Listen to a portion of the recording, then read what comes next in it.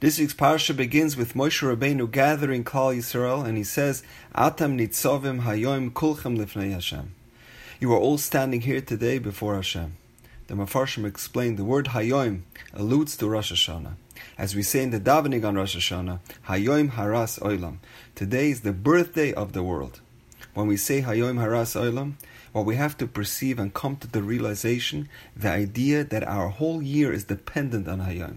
The concept of Hayom is the idea of today. All we have is today.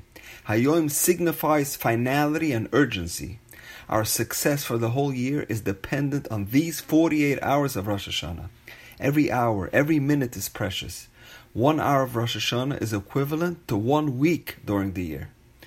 If we should chas v'shalom experience pain and anguish during the year, we should know that it was all decreed on Rosh Hashanah.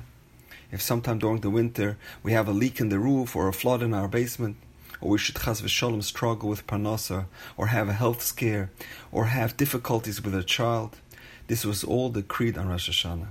If only we would have davened one more tefillah, or said one more kapitel tehillim, or had one more kavanah during Tkiyah Shofar, we could have avoided all this heartache.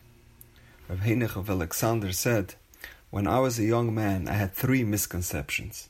First, I assumed that all those in the Chevra Kadisha, those who are involved all day in burying Mesim, they must be tremendous Yirei Shamayim, God-fearing people. After all, the entire day they are busy with Mesim and being reminded about their own mortality. So they must be ultra-pious and religious individuals. Secondly, he said, I always thought that the mikveh yid, the person in charge of preparing and cleaning the pit of the mikveh, must be a very holy person. After all, he's connected with the mikveh all day, the ultimate source of Kedusha. The third thing he said, I assumed that the Moichrei Sfarim, the merchants selling Jewish books, must be tremendous Talmidei Chachamim. How could they not? They are engrossed all day with all different types of Sfarim. After a while, he said, I saw that many of the shopkeepers that sell Sfarim are Graba Amaharatzim, and the people in charge of the mikveh are people who are far from Kedusha. And many of the people who are involved with burying the dead are very distant from Yirei Shamayim. He said, what I learned from this is that a person can be at the cusp of achieving amazing things. It can be Yomim Noraim. It can be Rosh Hashanah, a day that has so much potential, so much significance.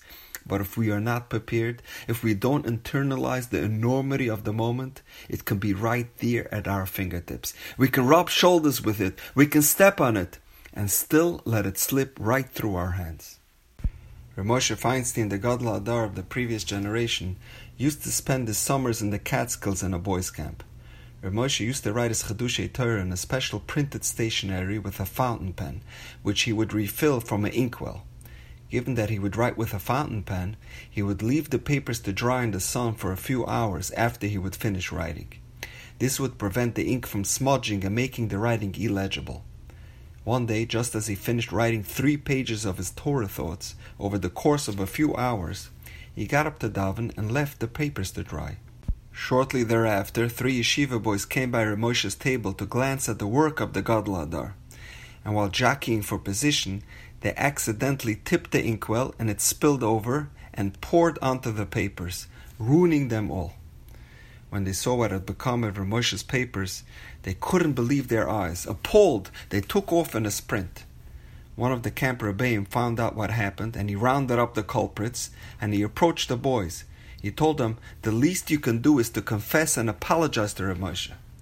They approached Rav Moshe nervously, and as soon as they started apologizing, Rav Moshe, with tremendous poise and calm, told them, don't worry about it. It's not your fault. I should not have left the inkwell open. He soothed the boys' fears and sent them off. As soon as they left, the Rebbeim asked Rav Moshe, Rebbe, not only weren't you upset at them, but you didn't show any disappointment or any frustration at all. After all, it has taken you hours upon hours to write those Chedushei Torah.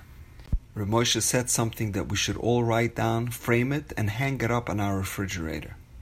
He told the Rebbeim, it's true I worked for hours on writing those Chedushei Torah, but I worked for decades on not getting angry.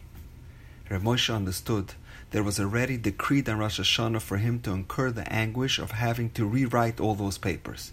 So why get angry at those boys? I'd rather take this opportunity to teach them a valuable lesson how to react in the face of adversity. And now, we know. Have a wonderful day.